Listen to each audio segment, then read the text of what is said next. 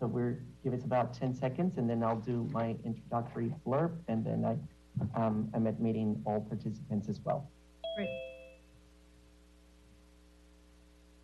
Good morning, Madam Mayor Kelman and Vice Mayor Blaustein. This meeting has been held pursuant to Government Code Section 54953E, and in light of the declared state of emergency, the special meeting of the Legislative Review Committee for February 28, 2022 will be conducted telephonically through Zoom and broadcast live on the city's website.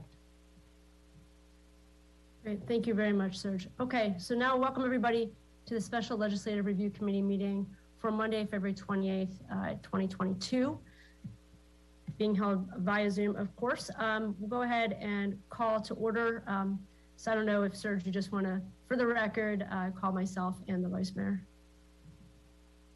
Vice Mayor Blaustein. Present. Mayor Kelman. Present. Great, thank you. I don't see any approval of the agenda or anything like that, so I'll just ask the Vice Mayor, do you have any edits or comments on the agenda? No edits on the agenda. Okay, great. So then we will get started on our business items. We have two today. Item 2A is amendment to the solid waste sections of the municipal code to address the Senate Bill 1383 compliance. So I will hand that over to whichever member of staff is handling that for us today. Thank you, Madam Mayor. This is Kevin McGowan, Department of Public Works, and I wish I could take credit for it, but I can't. So Elena Lipp from our Community Development Department and Rosalind Thompson has really stepped up to help us with this item specifically, and it relates to solid waste and some of the changes coming through from the state of California. And we have a consultant on board with us today. Rose Radford is with us. She is with R3, the R3 group, I think it is. And she's going to lead us through a presentation on this item and hopefully answer any of your questions that come up as well. Rosalind, did I miss anything before we turn it over to Rose? No, you did not. All right, thank you so much. So Rose, hopefully Serge, you can give her the co-host function so she can step into her presentation. So thank you, Rose. Good morning. And it does look like I do have co-host permission. So let me share my screen. So Rose Radford, R3 Consulting, and we're a consultant for cities and counties in the state on solid waste matters. We're working with most of the jurisdictions in Marin County, and we assisted your city staff in compiling the language of the ordinance. Today I will be presenting on the Senate Bill 1383 broadly, and then as it relates to the municipal code update that's before you. And I would also I'm going to apologize. This is a terrible time of day for my camera. I just get a lot of glare, so I hope that it's not distracting. Right, so first I'll be going through the background, then details on the municipal code, and then also what this looks like in engagement with your solid waste hauler, Bay Cities Refuse. So SB 1383 is the Short-Lived Climate Pollutants Reduction Act, and it focuses mainly on organic waste. And it's organic waste is essentially what you put in your green cart at home. So that's yard clippings, vegetative matter, and also food scraps and food soiled paper. So broadly, the state is focusing on organic waste, and your existing program already includes collection of those materials.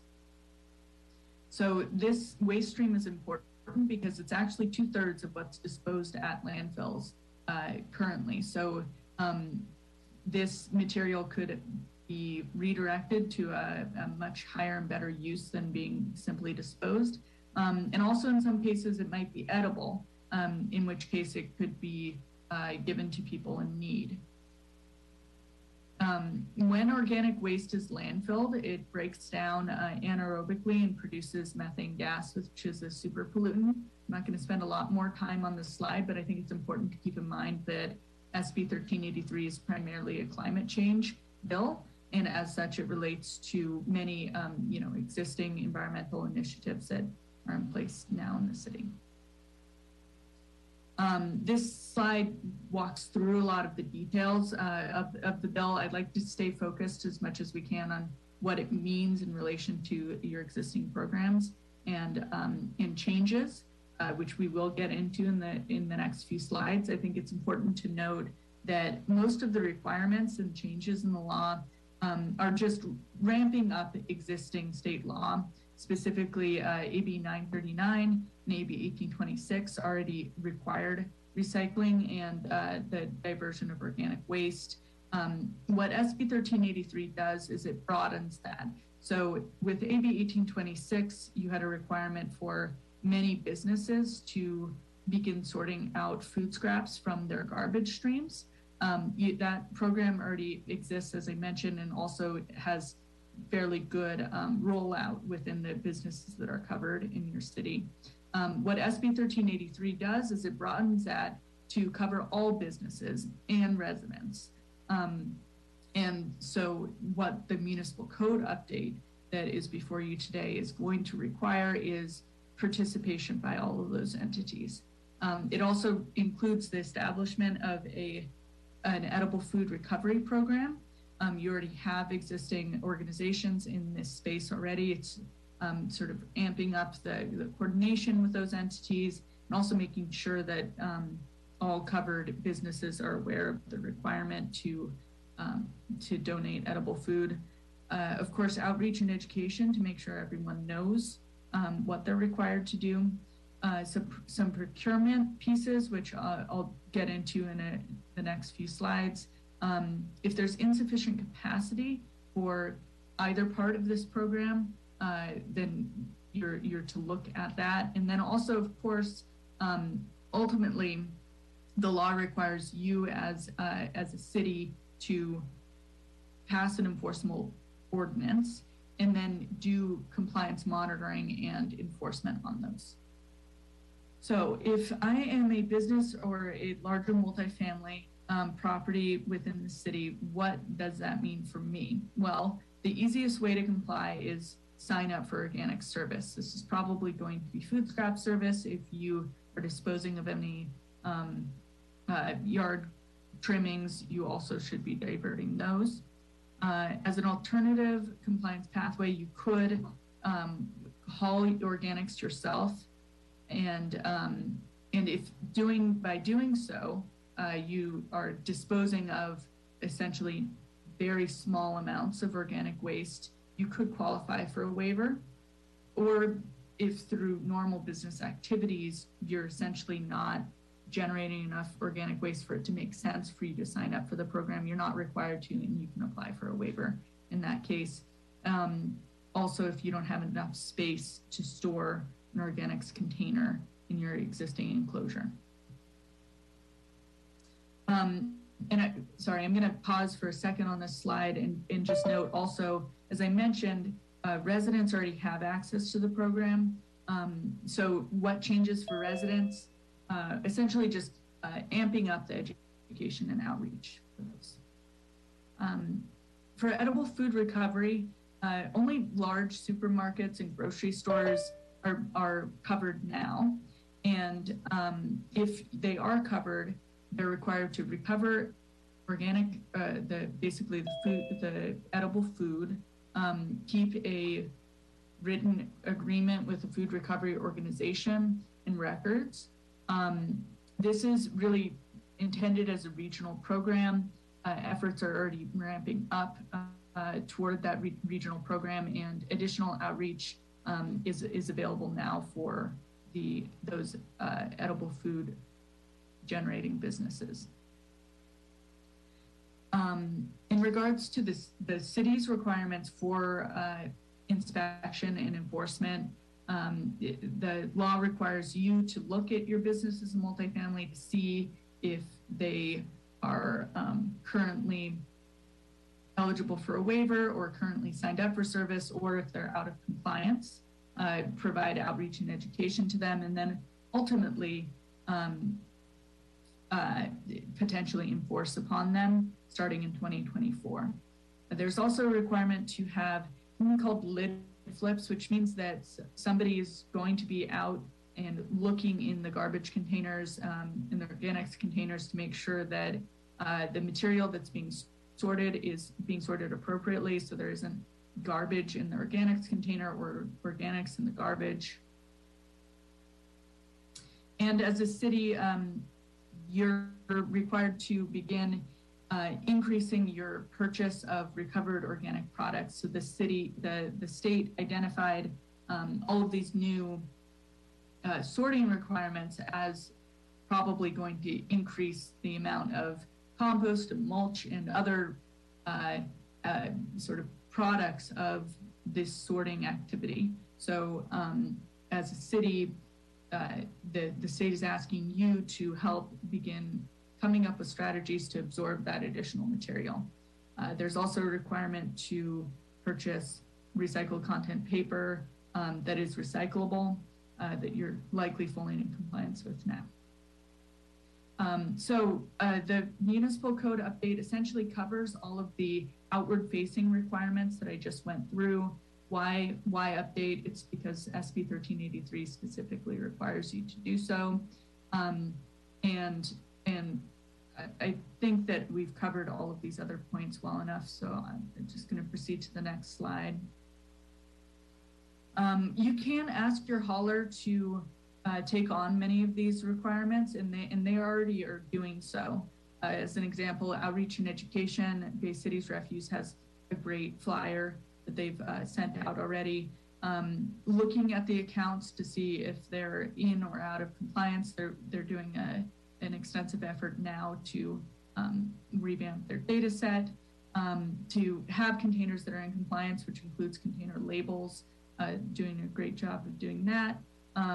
And then there are a few other items that you could ask your hauler to do on your behalf. Of course, ultimately, most of the requirements do just land with you ultimately, and certainly the issuances of notices of violation and penalties, if it comes to that, would stay on you. So I know that I covered a lot of content, and I'm happy to take any questions that you have about what I've just gone through. I tried to make it as brief as possible, but of course there's a lot to cover here. So maybe before we jump into questions, I'll just add a couple things from staff. From a city's perspective, this is an unfunded mandate. So this is something coming from the state that says you have to do this. In addition, I think Rose covered why we're doing this, which is to reduce the amount of methane going into the atmosphere, which is it's a greenhouse gas emission, and we have to reduce that in some way. Now, there was an original requirement that the cities in the state of California had to comply with this SB 1383 by March 1st, I believe. And Senate Bill 619 was brought forward so that we could issue a notice of intent to comply. That was brought to the city council in the last meeting, and so that was already been submitted from a staff perspective, which gives us a little bit more time to address the ordinance itself. Let's see, a couple other things. We're anticipating bringing the ordinance to the city council on March 8th. That's our anticipation, depending upon your review as well. And I think Rose covered a couple of these other things, which is Bay Cities is already on board with us. They are reviewing the draft ordinance. They are stepping up to make sure that this thing happens as well. And one last thing is that I don't believe that the state of California is intending to impose any enforcement on jurisdictions until 2024, which allows us some time to get this thing under control to figure out how it's going to work for our residents as well. Rose, did I miss anything? No, I think that was a great additional summary there. Thank you. Okay, all right. Kevin, sorry, Kevin, can you clarify? So in a past finance committee meeting, we approved a pretty hefty rate hike from Bay Cities to handle 1383. And can you or Rose articulate the distinction between the city's requirement and the role of Bay Cities in fulfilling that requirement? Because when you say it's an unfunded mandate, that's true, but we have a rate hike from Bay Cities to pay for the extra work. So, and it's not like they're doing it out of the goodness of their heart, they also have to comply with this. So can you parse some of that a little bit further so it's clear to everybody? Yeah, this is my understanding, and Rose, please interrupt as I may get this incorrect. You're absolutely right, Mayor, that the work that Bay Cities is doing is generally covered with their rates. How much the citizens of Sausalito pay for their garbage collections services. However, there are a few things that are moved towards the city to enforce. For example, if the city is required to enforce the amount of material that's now food waste, or if we're going to enforce the grocery stores on how much food they divert, that we haven't set up yet. That's not under Bay City's responsibility. That is now under the city's responsibility. There are other little things as well, compost and diversion. Rose, I know I'm using the wrong terms here, so please feel free to step up. But as far as the procurement of different materials such as compost for the city itself, that's the city's responsibility now and not Bay Cities. So there are more things that the city's responsible for that Bay Cities is not at this point. Rose, can you add something to that?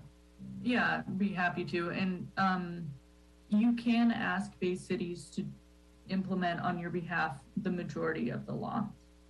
There are just a few aspects, as Kevin mentioned, where, you know, I suppose ultimately the responsibility lies with you. You can't always ask them to help with certain aspects of it.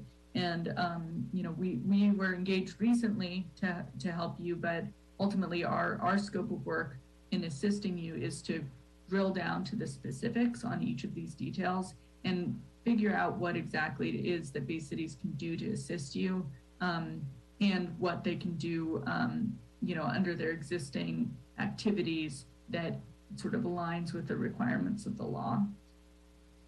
Okay, so I think it'd be important, Kevin and Rose, to have just a simple spreadsheet that outlines all the requirements as line items, what Bay Cities is covering, what the city of Sausalito needs to cover, and then a cost estimate. Maybe we need to bring that back to finance for the items that the city needs to oblige, because that's not clear to me from the presentation what the city's on the hook for that isn't being covered, and what that mandate looks like, and then how that might, if at all, play into the draft ordinance. That sounds good. Okay. All right, sorry to jump in there. Vice Mayor? Yeah, I have a couple of questions. Nice to see you again, Rose. Great to get the presentation. I was at the Sustainability Commission when you came and presented, and that was fantastic. So appreciate all of your hard work here. I have a couple of questions that are, I don't know if they're for you or for Kevin necessarily.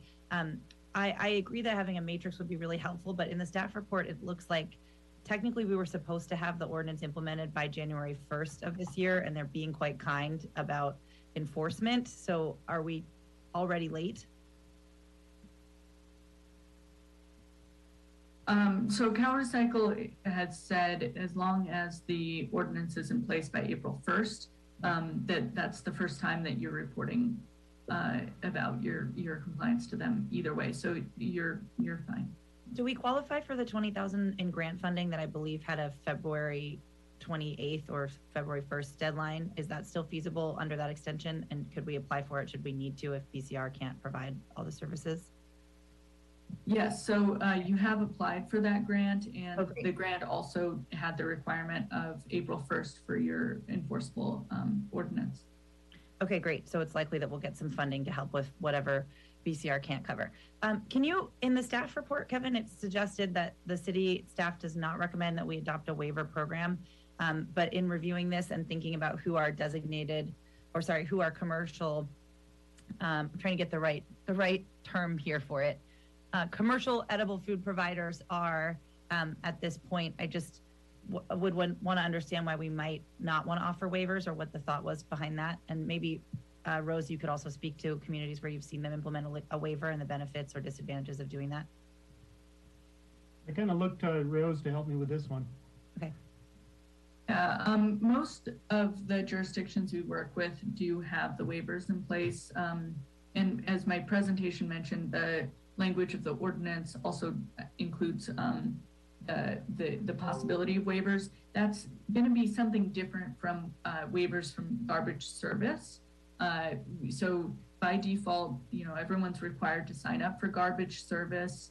The waivers that I'm talking about are a waiver from the requirement to sign up for organics, and those are, as I mentioned, fairly narrow in terms of allowances for waivers. It's not necessarily a massive part of your program, but as an example, if you have a very small business that only has a trash cart in its an office space, does it make any sense for them to be required to sign up for organic service?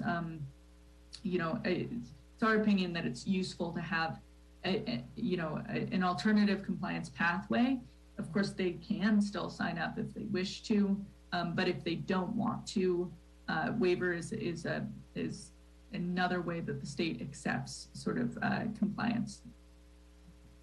Okay, and then Kevin, this might be a question for you or it might be a question for Rose, I'm not sure. But then thinking about, because outreach is a big part of the presentation you gave, Rose, and I know that that's something that we've considered and started to do already and will continue to do as we come into compliance with this law. But I am aware that the most onus for compliance is really on those who are required to have designated food recovery programs, and that is a somewhat new requirement for a law of this type, and also just in general, maybe within our community, they're not already participating in food recovery programs.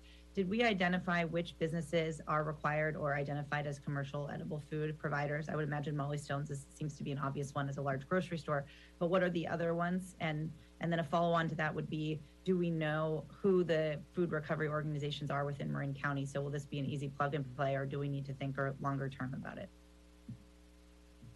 So feel free, Rose, but the way it's been explained to me is you hit the nail on the head already, is that it's Molly Stone's, and canned goods is generally the idea to donate that type of food to certain organizations. And then restaurants are another approach, but Rose, you had another clarification on that, as I recall, when you talked to me about it.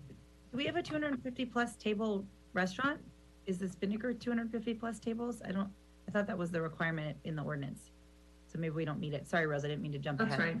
Yeah, so restaurants, large hotels, hospitals, large venues and events of over 2,000 people, and in schools are covered as tier 2 generators. So those tend to be there tend to be more tier 2s, of course, than tier 1. An initial effort has been made by the city staff to do identifications. We're working with the city now to sort of compare their list, and finalize the identifications. But we do have a sense already of what that's going to look like. And you know your city better than I do right now. So it's, it sounds like you're not certain that there are going to be many. That's the impression that I've had as well. In terms of food recovery organizations, yes, we have the city of San Rafael has sort of taken a lead role in making sure that they have a complete list of the food recovery organizations. And I know that the Joint Powers Authority has a pretty comprehensive website that they're intending to update with additional information that who's covered, how they can comply, a list of the food recovery organizations, things like that. So that's what I meant by sort of regional effort is coalescing now, and the city is sort of on the front end of the wave of that. Great, thanks for clarifying. Thank you, Vice Mayor. Rose, I want to go back a little bit to the context of this conversation. So the staff report talks about enforcement and talks about deadline to adopt, enforcement mechanism, and inspection program. I'm a little confused, though, if I'm hearing from Director McGowan that we don't have mechanisms in place to enforce against some of the proprietors that the Vice Mayor just articulated, but we passed this ordinance with enforcement mechanisms. What position does that leave us in?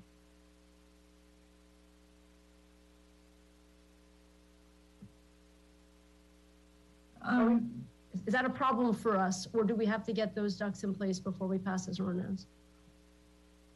Yeah, so I believe that you do have mechanisms in place to do enforcement activities. I think that what may be something that we need to explore further is whether you have sufficient resources to do the level of enforcement that may be required. But you do have a lot of time. So enforcement only begins in 2024, and I'm encouraging all of my clients right now to take that time to really drill down how much non-compliance you're going to have, because planning ahead for resources that you don't end up needing because everyone's in compliance already, is a possibility. And I think that if you do have the time, might as well take it and make sure that you have a better sense of what level of effort is going to be needed on enforcement before you take proactive steps. Okay, that's helpful. So no, there isn't a problem. So, and then let me ask you this. I know, and I'm glad to see that we're benefiting from your expertise as well, but I understand that other jurisdictions are utilizing your organization. How does this ordinance sync with what neighboring jurisdictions are proposing or have passed?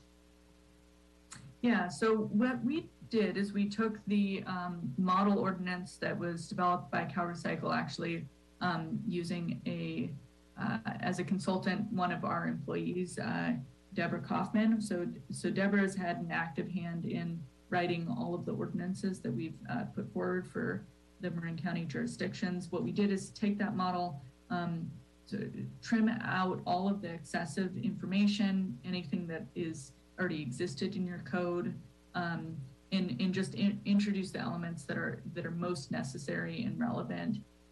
And so the language that you have substantially matches what the rest of Marin County has in place as well. Okay, great. Okay, I don't have any other questions. Vice Mayor, any other questions before we open to public comment? Not at this time, no, I don't think so. Okay, great, thank you. Any other comments, Director McGowan, before we open to public comment? Thank you, no, that's kind of you to ask. Okay, great. All right, so Serge, will you please let individuals know how they might be able to provide public comment? And then we'll see if we have any hands raised. Yes, at this time, public comment can be done through the Zoom application by raising your hand. And if you're using a telephone, please press *9 and we will allow 3 minutes per speaker. Okay, do you see any hands? Madam Mayor, I see no hands raised at the moment. Okay.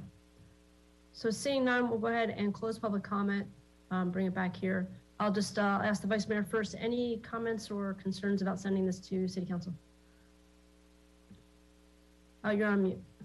Yeah, I think that this is really important and critical that it gets to City Council before the April 1st deadline.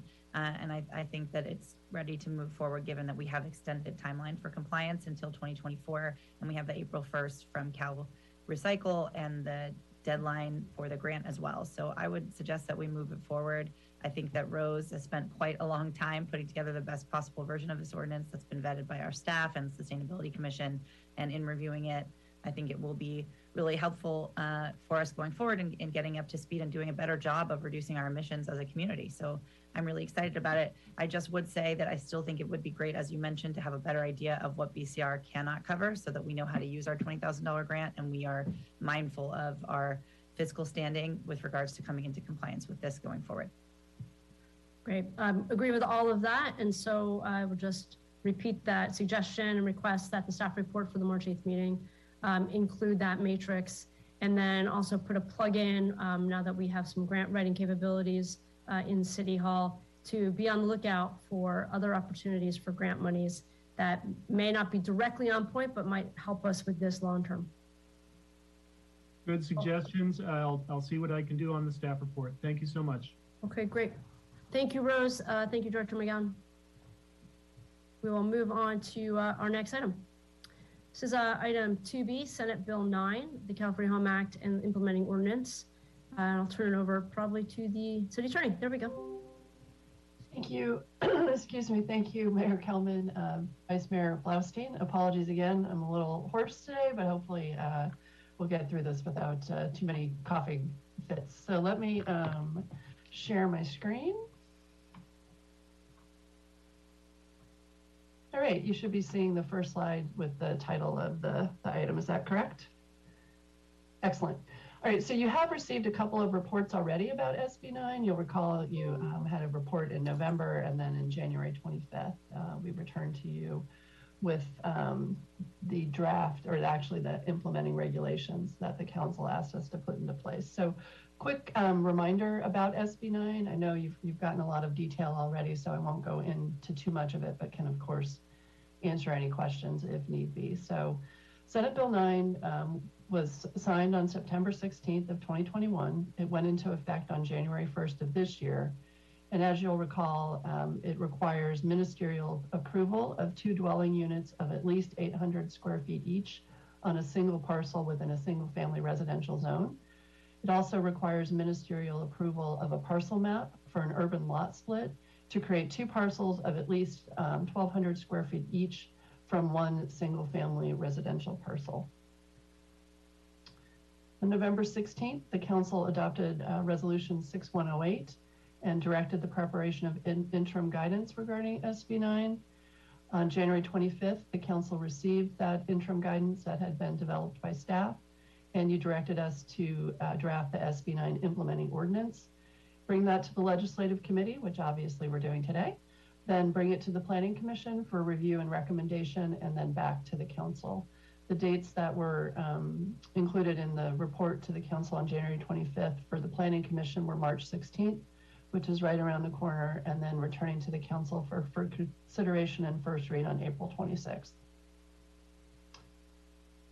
As you know, you reviewed the SB9 interim guidance that complied with SB9 and required the application of objective design and development standards, those that are currently in place pursuant to resolution number 6059, and those that are later adopted. And I was happy to see that Bob Brown is in attendance as well tonight, along with your community development director and your director of public works, and perhaps can be available for questions if they come up regarding objective design and development standards. You're also aware that this information came to you on January 25th about the number of properties that are eligible for SB9 processing. You have 3 single family residential zoning districts, the R16, R18, and R120. ADUs and JADUs are allowed in all of these districts. The city has 1,022 parcels zoned single family residential, and they're broken down by the 3 districts. It appears that approximately 945 parcels are eligible for SB9. We're continuing to review the maps regarding high fire hazard zones and very high fire hazard zones. We pulled information from Marin Map, and actually Mr. Brown is actually helping also with clarification on how Marin Map designated those to determine if it's the same designations as are required under SB9 to determine which lots are eligible. So again, this is the proposed schedule. I won't go over that again for you, but wanted to lay it out. And I also wanted to talk a little bit about the total number of units that are allowed under required under SB9. Let me put it that way. So SB9 requires 1 additional primary unit of no less than 800 square feet on residentially zoned parcels without splitting the lot. With an urban lot split, you get 2 lots with 2 primary units. So I was going to run through a couple of scenarios, and then we can, of course, address any questions that you have about this. So, for example, if there's no urban lot split, you have a single family parcel in a single family zoning district that is eligible for SB9, that one parcel could have 4 units total. For example, a primary dwelling unit, an ADA, an ADU, excuse me, a JADU, and then the additional SB9 dwelling unit for a total of 4. Or another scenario could be a primary dwelling unit, a detached ADU, the SB9 dwelling unit, and another detached ADU. Those parcels would not be eligible for JADUs. With the urban lot split scenario, you have one primary dwelling unit on lot 1, an SB9 dwelling unit also on that lot, and then on lot 2, the primary dwelling unit and an SB9 dwelling unit. And then another scenario would be a primary dwelling unit and an ADU. And then lot 2, a primary dwelling unit, and for example, an SB9 dwelling unit for a total of 4. The city could allow for more units, but that is what SB9 requires that the city process ministerially. We're seeking some input from the committee today on some of the items that were outlined in the table in your staff report and then also highlighted in the draft ordinance. The one I just mentioned about ADUs and JADUs. As drafted, the ordinance says that notwithstanding any of their provisions of this code, referring back to the ADU and JADU regulations, excuse me, no more than 2 dwelling units are permitted on any parcel created under this SB9 ordinance. We included that the dwelling unit size is a maximum of 800 square feet. The city council could decide to allow larger units if desired. Most jurisdictions that we're working with have been imposing that maximum 800 square foot size required under SB9. With respect to lot size, SB9 requires that the lot size be at least 1,200 square feet, or excuse me, be 1,200 square feet. They also have to be 40% of the original lot size. That's not an issue with what we're asking input from you today, but you could allow for smaller lot sizes if you wanted to. Again, most jurisdictions seem to be going with the size imposed by SB9, which is 1,200 square feet. You could establish front side yard setbacks and height. We've drafted the ordinance to default to the underlying zoning district. SB9 requires a maximum 4-foot side yard and rear side yard setback, rear yard setback, which is what we've included in the draft ordinance. With respect to building separation, as drafted, we're saying that they have units have to be at least 10 feet from any other structure on the parcel, but they can be adjacent or connected if that meets building code and safety standards. With respect to building lot orientation to the public building and lot orientation to the right-of-way, the draft ordinance includes provisions that new parcel lines that abut a street maintain right angles to streets or radial to the center line of curved streets or be parallel to existing parcel lines. And then with respect to flag lots, lots without 20 feet or more of frontage on a street are not permitted. And flag lots may be satisfied by a driveway or private road accessing a street of 10 feet in width or more. With respect to driveways, we're deferring to the underlying zoning district regulations. As drafted, the ordinance complies with the requirements of SB9 regarding parking, that you have a minimum of 1 off-street parking space, except in the instances where the parcel is located within a certain distance of a transit corridor or a major transit stop, or if there's a car share vehicle located within 1 block of the parcel. In those instances, we cannot require that parcel on-site parking be required. We didn't include anything regarding landscaping or flood control water quality issues. We were just going to rely on the existing objective standards in the city's existing regulations.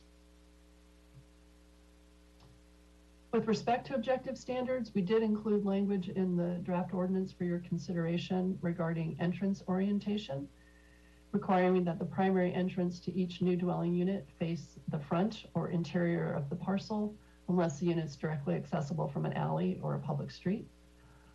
With respect to privacy on adjacent properties, these requirements were included that for a single-story wall or a first story of a 2-story wall, privacy impact shall be minimized by either having a 6-foot solid fence on the property line or clear story or opaque windows for all windows facing the adjacent property. For a 2nd-story wall, all windows facing the adjacent property are clear story or opaque. And then we included a requirement regarding 2nd-story decks and balconies and prohibiting them, but that's something that's open for communication, and your community development director may have some input on that as well. So here's some more of these objective standards, and I know that this is a lot of information to go through, but these are the things we're looking for your input on. So we included things in the ordinance that state that when you're constructing a new dwelling unit on a parcel with an existing dwelling unit, That new dwelling unit is to utilize the same exterior materials and colors as the existing dwelling unit. When 2 new units are proposed, they are to utilize the same exterior materials and colors as the other unit. If you don't want them to be the same, then we obviously can change those requirements so long as they're objective. Each dwelling unit constructed has to have its own separate utility connection for water, sewer, and electrical. In each 2-unit residential development, they have to be separated by at least 10 feet, but they can't be adjacent to meet building code safety standards. We talked about this previously. And then again, the decks, rooftops, and balconies. I did want to highlight for you that the draft ordinance includes processing and what's required to be submitted to process the urban lot split and regarding the parcel map. We had an opportunity to send this to the city's, she was the city surveyor, to get some input. And so there may be some modifications to this, but I don't think they're going to really impact the committee's input here. They're more technical to comply with the MAP Act and ensure that we're getting all the information that we need, and your Public Works Director may be able to speak to that a little bit more. So with that, we're looking for your direction today, and so that we can return to the Planning Commission for a review and recommendation to the council, and then go back to the City Council proposed in April. So I'll stop sharing my screen unless it's helpful to kind of go back through these areas where we're seeking input, whatever the preference of the committee is. Great. Thank you very much, Mary. Sure. Vice Mayor, do you want to start? I have a couple of questions for the city attorney as well. Yeah, I have a few questions. Okay, so just to clarify on the parking requirement, that's 1 unit, 1 parking required per unit after, or per parcel, not per unit. So if there's an ADU and, okay, so similar to the JDU rule. And then the way that it's written now, so in looking at section 9.70 of 30, I didn't see anything written there about height objective standards. Is there going to be language that says that it's in compliance with our existing height objective standards? Because it talked about the other requirements, and I just want to make sure that that's included so it's in compliance. Yeah, let me find that language for you. Okay. Real quick, hold on. If you look at section 1044-350E, it says that the 2-unit developments will conform to the height requirement in the zone in which the property is located. Okay. And then there's a section also under 97030 that speaks to the proposal when you're applying for the lot split, that says the Public Works Director shall not reject an application solely because it proposes adjacent or connected structures, provided the structures meet building code. Mm-hmm. But if those are adjacent structures, that's still within the 800 square feet limit, correct? Or you can add Yes. Okay. So in total, 800 square feet all in for everything. For the new SB9 units, correct. Right. I mean, you may have an existing dwelling unit that's larger than that, obviously, but Yeah. the units under SB9 we're proposing, the maximum size would be 800 square feet unless the council wants to make them larger, couldn't make them smaller.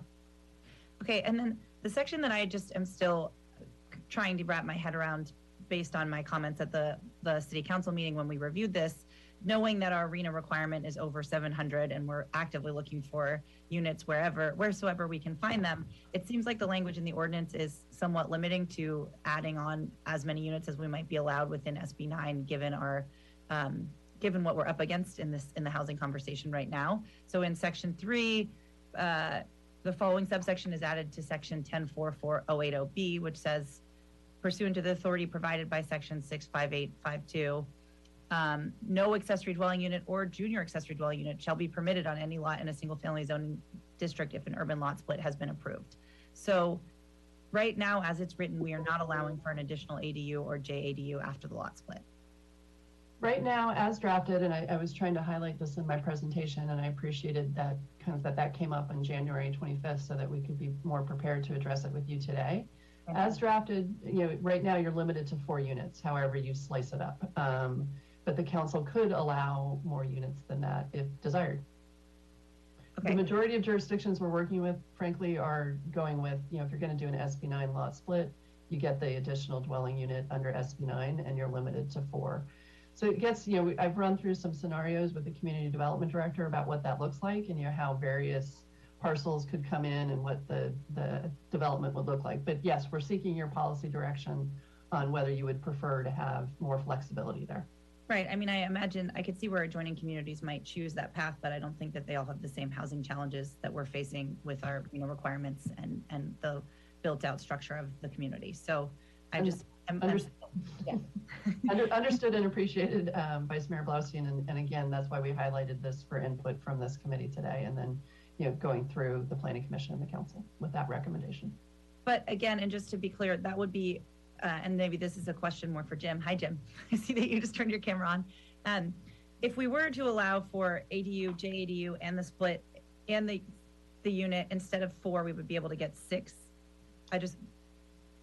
So right now, if you have more than 1 unit on a lot under the HCD guidance, you're not allowed to have JADUs in those units.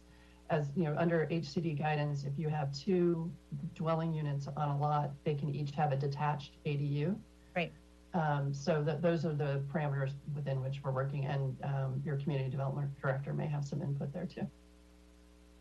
I don't, but I wanted to circle back just for a moment to the height issue, Mary, which plays into your question, Melissa, about adding more under the split. Isn't it true that if the local code doesn't allow for the minimum size of 800 square feet on the residual lot, that you have to relax any of the zoning ordinance except for a 4-foot setback? So in other words, if you had a really small lot, conceivably it may go above the height limit if there's no other way to accommodate those 2 units on that lot. That was my understanding. I might be wrong.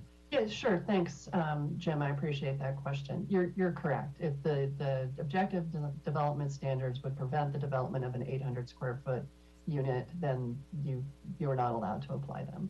That doesn't, necessarily mean in any way. Yes, correct. Right, because when you're talking various scenarios, but in any case, you're not allowed to prevent development of an 800 square foot unit. Right. So with the minimum lot size, Melissa, of 1,200 square feet, which is really small, right? And you have to put 2 800 square foot pieces on there. I don't know how you can physically add a JADU or an ADU in that scenario. But just to back up a little bit further, I think the easiest way to read the intent of the state, and Mary and I have talked about this several times, is that you end up 4 units either way. You either end up with 4 units without splitting it, or you end up with 4 units splitting it. And when you don't split, I think that one slide, Mary, talked about 2 ADUs, and I think it's an ADU and a JADU if you don't split. But anyway, it's 4. You end up with 4. Is there a way that we could do something? Because you make a very good point about lot size and getting to the 800 square feet. And I just wonder if you, rather than add a second story, there could be an increase in the lot size. Like, would there be a provision for that where, I'm just trying to figure out how we might be able to stay in compliance with code and add more units without falling out of line with what our standards are. If I understood the question, Vice Mayor Blaustein, so you're saying if, for example, the resulting lots are larger than 1,200 square feet, that there may be an opportunity at some size to say that those lots would be eligible for an ADU or JADU? Right, or even, or just thinking about how we might play with the 1,200 square, because as right now that's the maximum, right? Or is that the minimum lot size? That's the minimum. Okay. Yeah, thanks, Jim. Okay. Yeah. Okay. Well, we can work through that, but because there's not a lot of square feet to work with if it's an 800 square foot structure and then a 1,200 square foot minimum lot. So and two 800s in that 1,200 square foot. In the 2 800 square foot structures has to be allowed on that 1,200 square foot lot. Wrap your head around that. Right. Okay. Yeah, that makes sense. I mean, I'm just trying to figure out how we can create a I think I appreciate where you're coming from, because I have the same fire in my belly about getting housing built. Having said that, this is real challenge just to implement this legislation, and I think it is going to do quite a bit to add to infill and break down the restrictive zoning of single family housing in California in a big way. Some people think it's an overreach. It remains to be seen how well this all comes down. yeah, we certainly have a challenge ahead of us in terms of what our path forward is for housing in Sausalito. I think we all agree with that.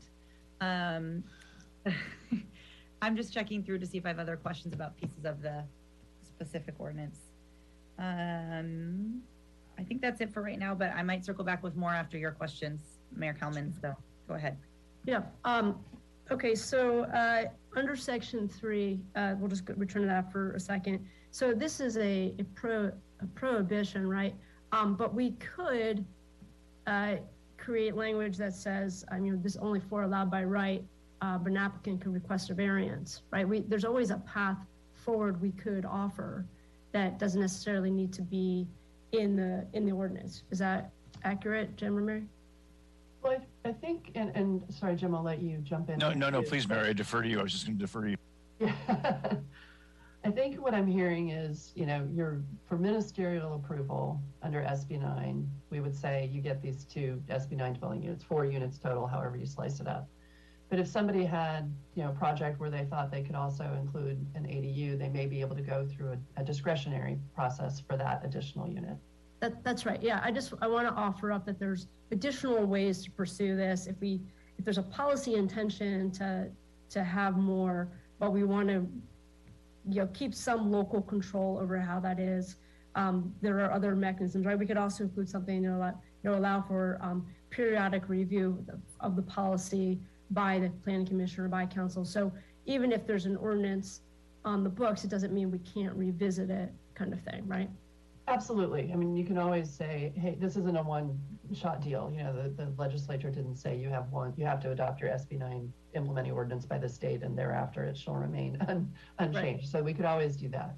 I do think, though, if there's some desire to allow more units, that we would want to build that into the ordinance.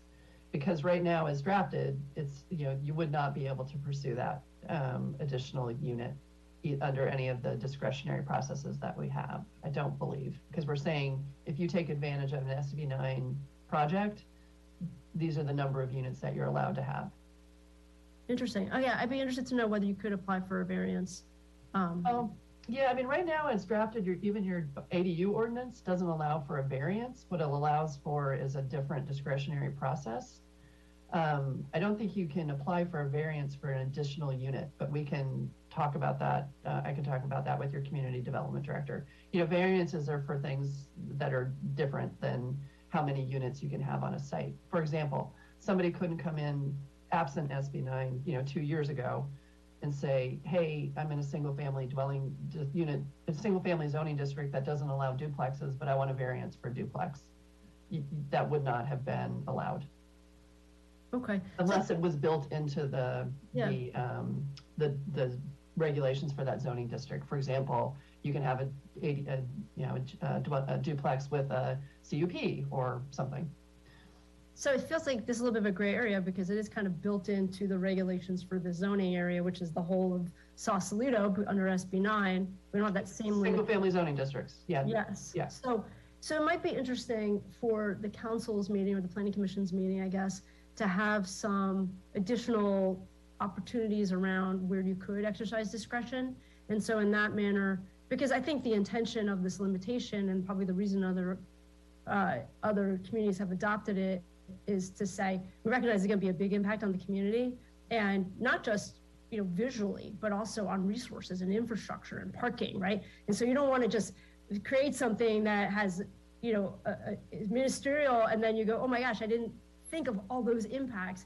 And so maybe there's a trigger that allows it to come back on a discretionary review that would accommodate for that. So if there's more information about that, I'd be interested to see that. And then Jim, for you, I think it would be interesting to have a matrix of where the vice mayor's question around these 1,200 square foot lots, where all the places that could possibly be. If we're talking about 5 lots, then it's not such a huge impact to the community. But if it's half the lots in the single family areas, it would be good to know. So what are we looking at? And I think Rosalind already did that work, or somebody at the HEAC already did that work around the number of lots under certain sizes.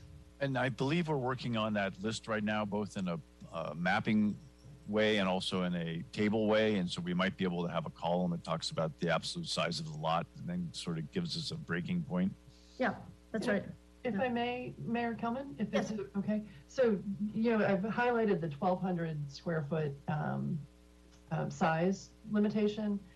The SB9 also requires that the resulting lots that are split are of relatively equal size, and they have to be at least 40% of the size of the original lot. So it's an and, not an or. Okay. Would you mind highlighting that next time we see Sure. that? Okay. You know what, I think it might be super helpful if the community development director, if this department has time, is to come up with some visualizations, right? Like this is what this Yes. looks like, and here's some, as we did with scenarios about how many units you can have, scenarios about, various splits and what that might look like. Yeah, and I mean, there's all these, I think, unintended consequences as well as a community like ours that has very narrow streets. And so when you start to add additional units that don't have parking requirements, but you have Southern Marin Fire's requirements for street width, but now you've got 4 additional cars because you've added 4 additional units. I'm just concerned about these unintended consequences around circulation or disaster preparedness. So I want that information to be on the record and presented to the council as we parse through these issues. Okay, so let me get away from section 3. Just 2 other easier questions. On the objective standards, I think, Mary, your presentation, I think, talked about one type of setback, but the staff report talks about front yard setbacks. So you wanted us to have something objective on side yard setbacks? So right now you're required, you have to allow a maximum side yard setback of 4 feet. Side and rear yards are 4 feet. You can make them smaller if you wanted to. SB9 is silent about front yard setbacks, so we're just deferring to the underlining zoning district. Okay. Provided, as your community development director pointed out, that doesn't prohibit the development of 2 units on that lot. Yeah, this is another interesting point, I think, for Sausalito, because so many lots have encroachments and some type of like parking deck tarmac. It's actually an encroachment permit on the record. And so they come very close up to the setback, but you can't tell because they have an encroachment permit for their parking deck to hit the road. So I'm just trying to apply SB9 to our community based on some of the limitations that I've seen in the Planning Commission. Yeah, that's an interesting example, and I think I'd ask your community development director. The driveway apron and the parking structure isn't the setback doesn't apply to that. I don't believe. I think it only applies to the dwelling unit, but perhaps Mr. Moore can answer that. I'm not sure about that one yet. Sorry. We can look into that for you then. Okay, great. And then just one more question. So the requirements for the urban lot split, I'm curious how those compare to the requirements for a subdivision, even if it's one single lot into 2. It seemed, we're talking about all these ministerial permits, and then it seemed like that was sort of onerous in comparison to everything else that's ministerial. And I'm concerned that that's a high cost effort, and it seems inconsistent with the intention of SB9. So did I peg that right? Yeah, and much appreciated, because I do think this is a little bit of an area that we should explore a little bit, and why I highlighted on your presentation that what we had in there right now. I think that, under a pure mapping approach, you would love to have a survey and you would love to have everything laid out. That becomes really difficult in Sausalito and costly. So I can continue to work with your your Director of Public Works, and I don't know if he wants to pop on and add some comments too, and we can work with the former city surveyor on what makes the most sense, and look at what other jurisdictions are doing, particularly in Marin County, around the submittal requirements, because right now you don't have anything in the subdivision ordinance that allows for waiver of a tentative track map. And I think that you could build that into this ordinance if you desired. But we don't, again, with unintended consequences, we don't want to run into any of those, right? So we're trying to come up with an approach that both promotes development of housing, but at the same time ensures that projects are, coming in and meeting the requirements and everything else. And I see your public works directors jumped back on screen too. And before Kevin weighs in, I give you an example. And so like you, Mary, I want to streamline this and I don't want to make it cost prohibitive. So it's like, oh, what a great idea. But look, now I got to spend $15,000 to make it happen. But at the same time, we have some aging, let's say, sewer infrastructure. And if you're going to add 4, more units to a line, what's the requirement there? Are we going to, snake the line? Are we going to have hookups that are separate? How do we know that those drainages are actually going to be able to, handle this type of inflow and outflow? And I'm curious how we balance that with streamlining, knowing the additional impact on infrastructure. I'll let Kevin weigh in on that, but if I can just point you to section on the question about sewer. Right now it's drafted 1044-350. What page is How to it? get there. Oh yeah. 1044-350 F8. Yep. Indicates that each dwelling unit constructed under this SB9 processing has to have its own sewer lateral. Basically, it couldn't join the lateral for the existing. Okay. And you may or may not, that's a big issue in Sausalito, and even understanding the existing sewer laterals that connect to the main can be really tricky and really problematic, not only for the city, but also for the property owners as they try and upgrade their mains or their laterals. So let me stop there and see if Mr. McGowan wants to add anything to that. Thanks, Mary. Yeah, that is one of the issues I wanted to bring up with this SB9, has to do with the sewer laterals themselves. But jumping back to the maps and submitting the maps, very good questions. I think that we were looking originally at whether we could modify the municipal code for the subdivision section so that we didn't have to include a tentative map or anything associated with the urban lot split itself. But you're right, we still have to go back to the correct procedures for subdividing properties. And that's something I need to work with Mary on and Jim to see if we can come up with something that's a little more streamlined, and maybe even modifying our municipal code for the subdivision section itself. And then as far as the sewers, yeah, that is a big concern of mine. If you've got, let's say, 2 hookups to a private common sewer lateral, and then you have 1 more urban lot split, then you've got to increase that common line to a 6-inch line. And that could really present a problem to some of the residents. So I want to make sure that we include that in some way, shape, or form into anything that we adopt. Just to be clear, as drafted, the unit has to have its own sewer lateral. It's not allowed to join an existing common lateral or existing lateral. Okay. Mary, I'm having flashbacks to a planning commission approval of something. Sorry. No, but it was a sewer lateral. It was an uphill project. Ejector, yeah. And it was all flowing downhill, and they were supposed to upgrade it to the next size, and they didn't upgrade it, and they tied into the sewer lateral, and I don't think they had a sewage spill, but they were having backups and issues like that. So that's kind of where some of this comes to mind. Yeah, so again, just to be clear, as drafted, each new unit would have to have its own lateral. And, we may get some resistance from the community to that but I think that's important from the city's perspective, and then that we also understand where they are. Excuse me. Agreed. Okay, thank you for indulging all those. Vice Mayor, any other questions before we take public comment? I had a question that just came up as a result of this conversation. So in thinking about how we might be smart in where we can add units and also taking inventory of the existing, for instance, maybe there's only 5 1,200 square foot lots. Would it be possible in writing up the ordinance to say something like, if a lot size is a minimum of 3,000 square feet or 2,400 square feet or 5,000 square feet, an additional ADU can be added? Could we include that?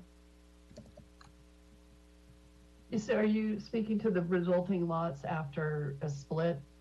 Or a lot that is taking advantage of SB9 and not splitting, but adding another unit? So it's splitting already. It's got to be at least 1,200 square feet. That's the minimum size.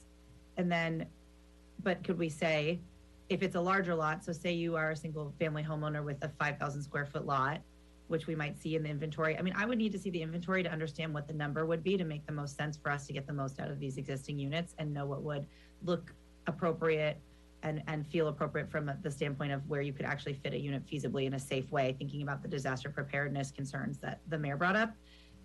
But I would But if we wanted to, in addition, establish a secondary standard for the addition of a third, what is essentially a third unit, right, an ADU, and then get a maximum of 6 rather than 4, subject to height, subject to lot size, we could do that if we wanted to. You could, yes. Okay, so that would potentially further streamline the addition of units according to a specific lot size. You could also at that point add height restrictions because you're outside the purview of SB 9. You could then reinstate height restrictions so that you're not going in that direction if you're adding density. Okay. Well, just to be clear on that though, we're saying, you know, it's the height of the zoning district, so that restriction's there unless it prohibits development, right? So I don't think we're not taking away height restrictions. Thank you. Thank you. Yeah, it still is implementable. Yeah, exactly. Okay. I would really like to see the matrix have an understanding of what our lot sizes are so that we might be able to make that appropriate consideration. I don't know if it's feasible to add a third. Oh, I think the city clerk is not muted. I don't know that it's feasible to add an ADU onto 2 additional units on a 1,200 square foot lot, but where it is feasible, it could be streamlined again. I think given the challenges that we're facing with housing, that's something to consider. And frankly, our serious need for more workforce housing, teacher housing, our police and fire, all of that. So anyway, I'm trying to find any considerations we can. That's it. That was my only question. Okay, great. Good add. Good discussion. Thanks, everybody. Thanks, staff. Why don't we go ahead and open up to public comment? And I do see one hand, sir, so why don't we go ahead? Madam Mayor, would you like me to read how to provide public comment or just move on to public comment? It looks like just we have a hand up already, so why don't we go ahead and take public comment? Sure. Sandra Bushmaker, you've been unmuted and asked to share your video. Good morning, everybody. Good morning. I'm trying to wrap my head around how to get 2 800 square foot units on a 1,200 square foot lot plus an ADU. It indeed is a dilemma. I've got a couple things that I'd like to suggest.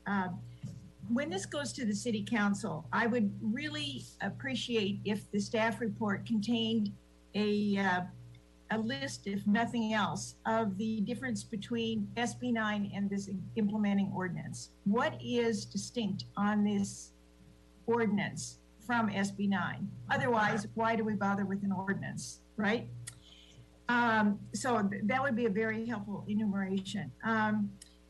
I have always been concerned about SB 9's impact on the infrastructure, and I think that those are intended consequences of SB 9, I'm afraid. They're not unintended consequences, so I think that's something that we need to really address. Also, I raised this before, there seems to be in the statewide discussions that are going on about SB 9 implementation, some discrepancy between whether high fire zone districts are exempt or not. And I've raised this issue before, and I would like to have that issue addressed. According to the meetings that I've been attending statewide, the conclusion seems to be that high fire zone districts are not exempt from SB 9. And I know our staff has repeatedly said that they are exempt, and I would like to see that clarified. Also, I would like to just raise the issue about addressing the deed restrictions for affordable housing with a lot split. This may be something the city doesn't want to confront, but it was raised in the statewide meetings as a power that the city could retain. And lastly, I would like to ask if the city intends or should intend to consult with HCD with regard to the SB 9 numbers counting toward our arena. And I know that's a very volatile issue and requires some attention, but I think those are things that we should be addressing. And I suspect we'll get more public comment on that. So that's all I have for right now. Thank you. Thank you, Sandra. It's a really great point, Sarah. Let's take more public comment, and then I'm gonna have follow-up for the city attorney. Our next speaker is Pat Zook. Pat, you've been unmuted and asked to share your video. Thank you. I am a little confused as usual. SB 9 specifically calls for the addition of units at least 800 square feet in size. That's a minimum. Your ordinance, and Mary, your comments refer to a maximum square footage of 800 square feet. I'm wondering if that is deliberate or if that is a drafting error. If it's deliberate, and that will result in structures of exactly 800 square feet throughout the city, the minimum of S9 and the maximum per Sausalito's ordinance. That's number one. And if you want to interrupt me, Mary, and say I am indeed confused and that is not correct, please do so, or do so after I'm finished. This ordinance doesn't address the result of any administrative approval denials. The SB 9 ordinance does call for a variety of exemptions when things are supposedly too restrictive to permit the development of at least 800 square feet. I can see where someone comes up with a floor plan or a footprint that, I can't do it any other way. What happens then? Is there some determination by the staff that, you could, in fact, fit an 800 square foot lot split on this? Or does it go to planning? Or do we just throw up our hands and say, oh, you say you can't do it, so do what you want? That's number two. Number three, I did spend a lot of time looking at the fire thing, the fire exemption personally, and SB 9 itself doesn't mention any specific exemption for higher fire zones. But if you look underneath the zoning to which, to the other regulations to which SB 9 refers, yes, there are mention of high fire zones, and those zones are set by map. And the map is, and I'm not looking at it specifically now, but the map is some sort of fire map, CAL FIRE or the local fire district. I am wondering if we could be afforded reference to exactly what map the city is using to say that there are 77 parcels that are in a high fire zone. The underlying zoning, the underlying regulations give the city permission to remove parcels from a high fire zone, but not to create, without fire department approval, high fire zone exemptions. I could go on, but don't. So please comment on the 800 square feet thing. Thank you, Pat. Okay, yeah, I thought there was a lot of good questions in there. I jotted down 4 or 5 of them. Mary, why don't you, if you can you hit the fire zone exemption question first, and how you think we should be handling that, what map we're relying on? Sure, I can tell you what I know, and then maybe ask if either your community development director or perhaps if Mr. Brown is still with us, he can jump in too. So Ms. Zook is correct. SB 9 itself doesn't specifically mention high fire or very high fire severity zones, but what SB 9 does is refer to the criteria for eligibility under SB 35. Specifically, it is government code and city, Serge, I think you're not muted. Okay.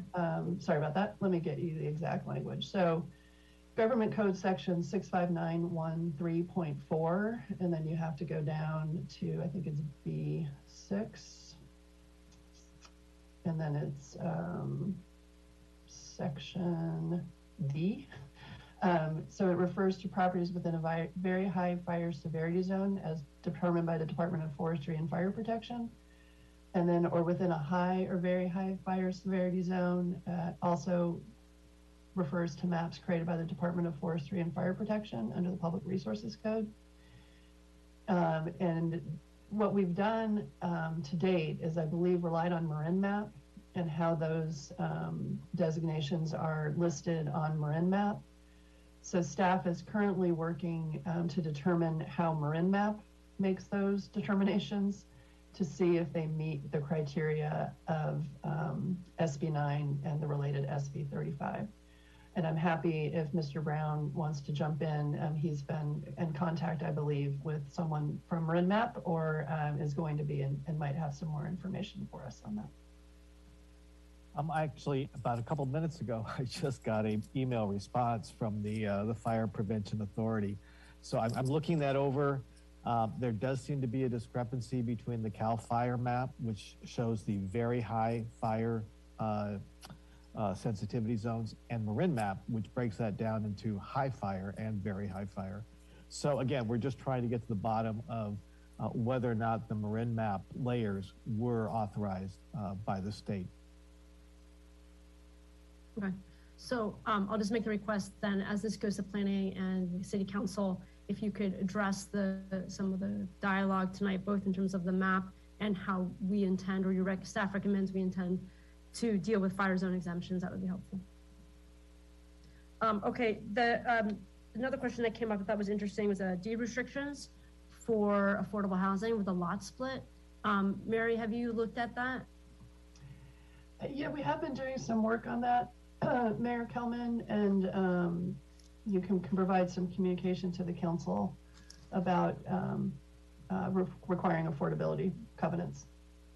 Yeah, I think that's a really interesting opportunity for us, and that way we can continue to measure the number of units in the affordable housing matrix per HCD. So I would ask that that be included in the future staff report as well.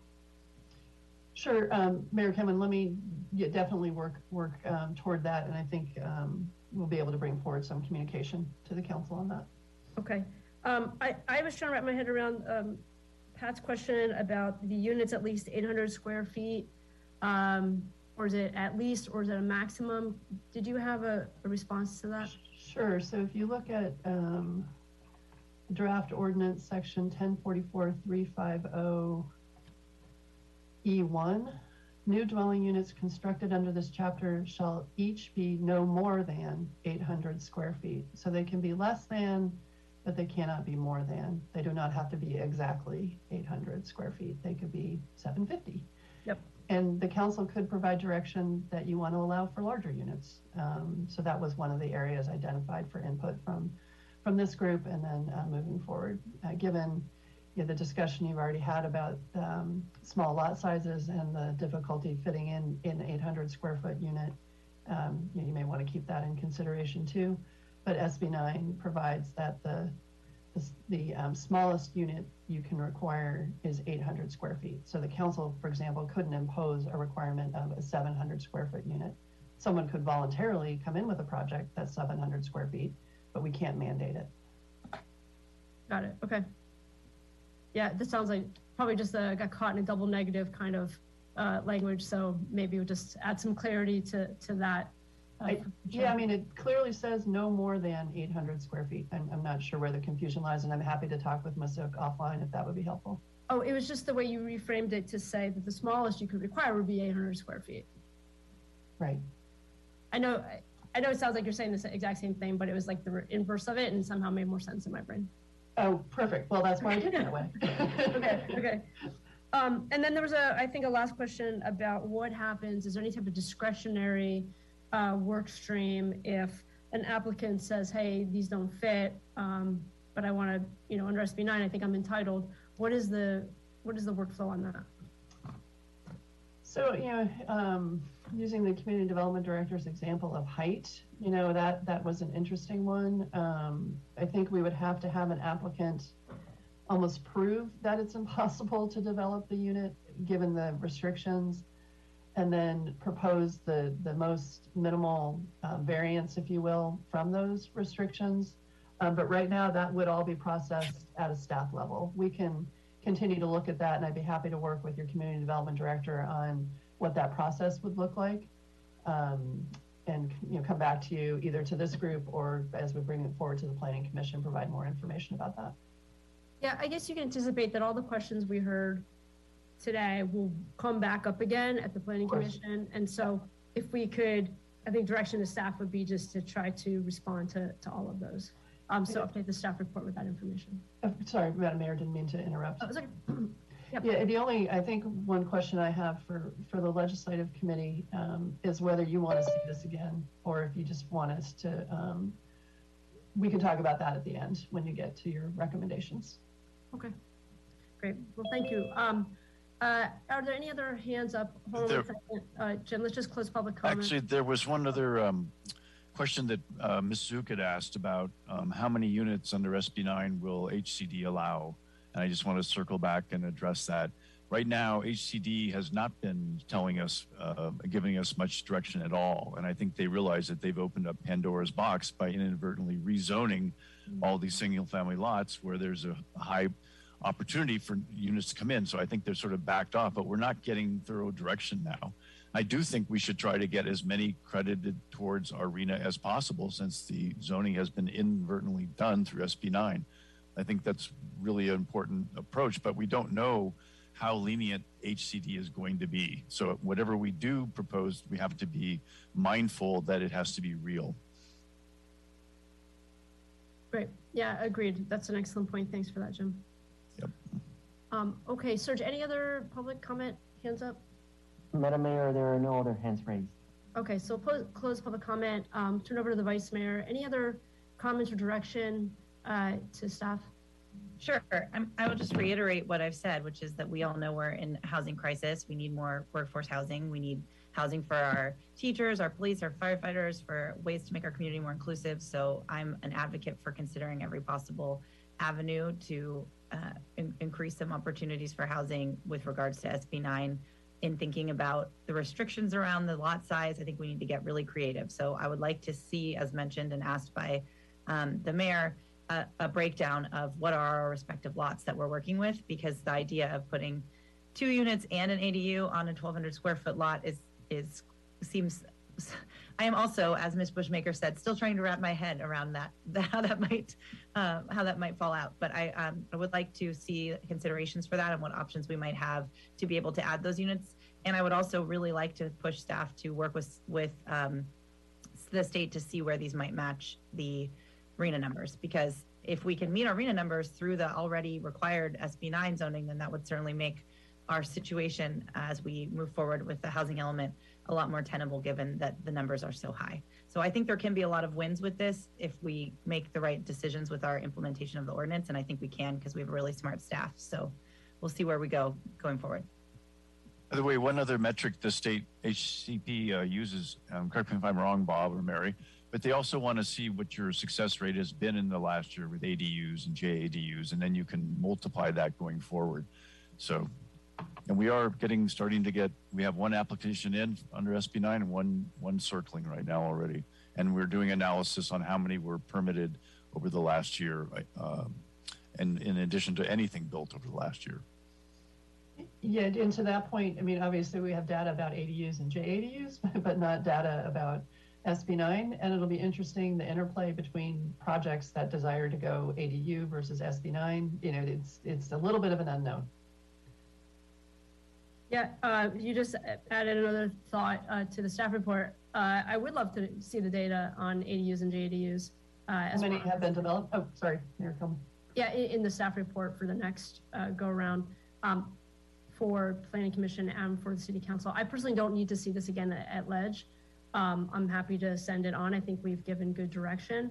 And then I want to just echo the Vice Mayor's point and Jim's point that we need to get as many credits as possible. And so from a policy perspective, I think the staff report should include some suggestions, recommendations about how we might approach HCD. And I guess I don't know if the word petition is the right word, but really work with them to have some preliminary idea of the approval. I mean, if from a policy perspective, we're looking to add additional units, those need to be recognized. And we want to know that going into this. And right now it's blurry. DeNovo from HEAC has told us that they don't know the answer to that yet. And I think if we are going to do something slightly different here in Sausalito, if we don't keep the 4 limit, which I actually think is the right thing to do, is to keep the 4 limit, but add discretionary opportunities.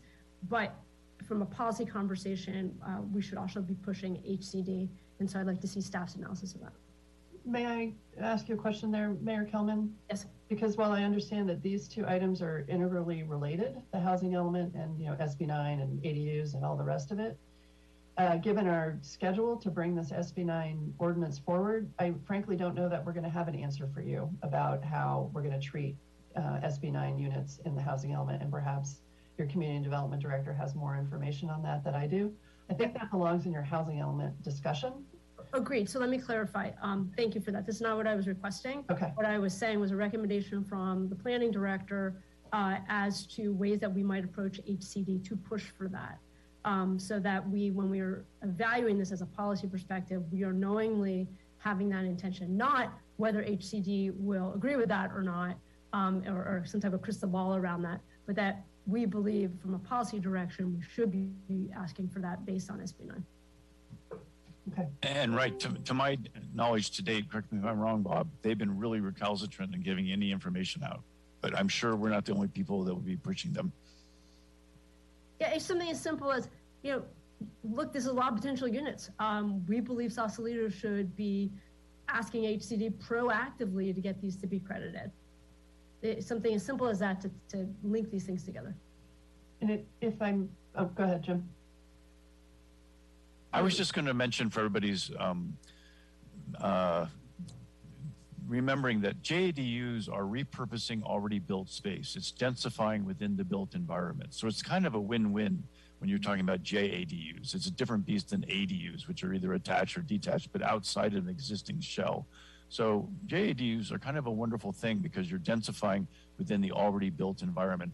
And Melissa, you might keep that in mind in terms of the increasing the density and the split. If you're doing just the JADU addition, you're not going outside of that 800 shells on the 1200. It's densifying within that built environment also. Just comes to mind. Thank you. If I may, Mayor Kelman, I'd love to work with your community development director on that, because right now HCD guidance says that if you've got multi-units on a property, you are not allowed to have JADUs. So you have to work through that. But I agree with you. It's a less intense from a development perspective, an actual sticks in the ground perspective, because it's interior, but we may have some hurdles that we have to get over there. The other thing I wanted to point out, and I appreciate your city clerk reminding me of this, that the annual report to HCD on your progress under the housing element, your existing housing element and the general plan should be coming forward to the council soon. And that will include your production numbers of ADUs, JADUs, and other housing units. Okay, that's helpful. Okay, well, that was a great conversation, everybody. Vice Mayor, anything more to add before we adjourn? Nope. Right, staff need anything more from either of us? No, other than to say thank you. I know it's a lot to wrap your head around, and there's a lot of kind of interesting permutations and crossovers between ADU law, SB9, SB35, what's the map look like? It's a lot of information, and kudos to your staff too for diving in and doing the hard work to bring this ordinance forward to you today. We really appreciate it. Agreed, and I think if we beef up the staff report for the Planning Commission and the council, then we'll address a lot of these issues. I think that's sort of the main direction from today. And if we could just have a tiny bit of leeway, Madam Mayor, Madam Vice Mayor, we're scheduled to go to the Planning Commission on the 16th, which is basically 2 weeks from Wednesday. I don't think they have another meeting until April 6th, but we might need to let that March 16th date slide to April 6th if necessary to get more information and have a more thorough report. But I'm happy to work with the Community Development Department, DPW, to make sure that we bring forward the most robust report possible. And then even then, if we didn't go to the Planning Commission until the 6th, we'd still, on calendar, be able to get to the council on the 26th, unless the Planning Commission wanted to see it again. And I'm probably, sorry. Let me tweak that slightly. My recommendation would be to stay on target with the Planning Commission for that date, get to what you can get to, highlight or bullet out the others, because I'm pretty sure the Planning Commission will have additional edits to make. So let's get it to the Planning Commission on the schedule and then see where we are after that. Sorry, Jim, you're gonna add? No, I'm good. Thank you. Okay, thank you. All right, thanks everybody, 11:31. I appreciate it. See you soon. Thank you. Bye-bye. Oh, shoot. Mary, you still there? Mary? I am.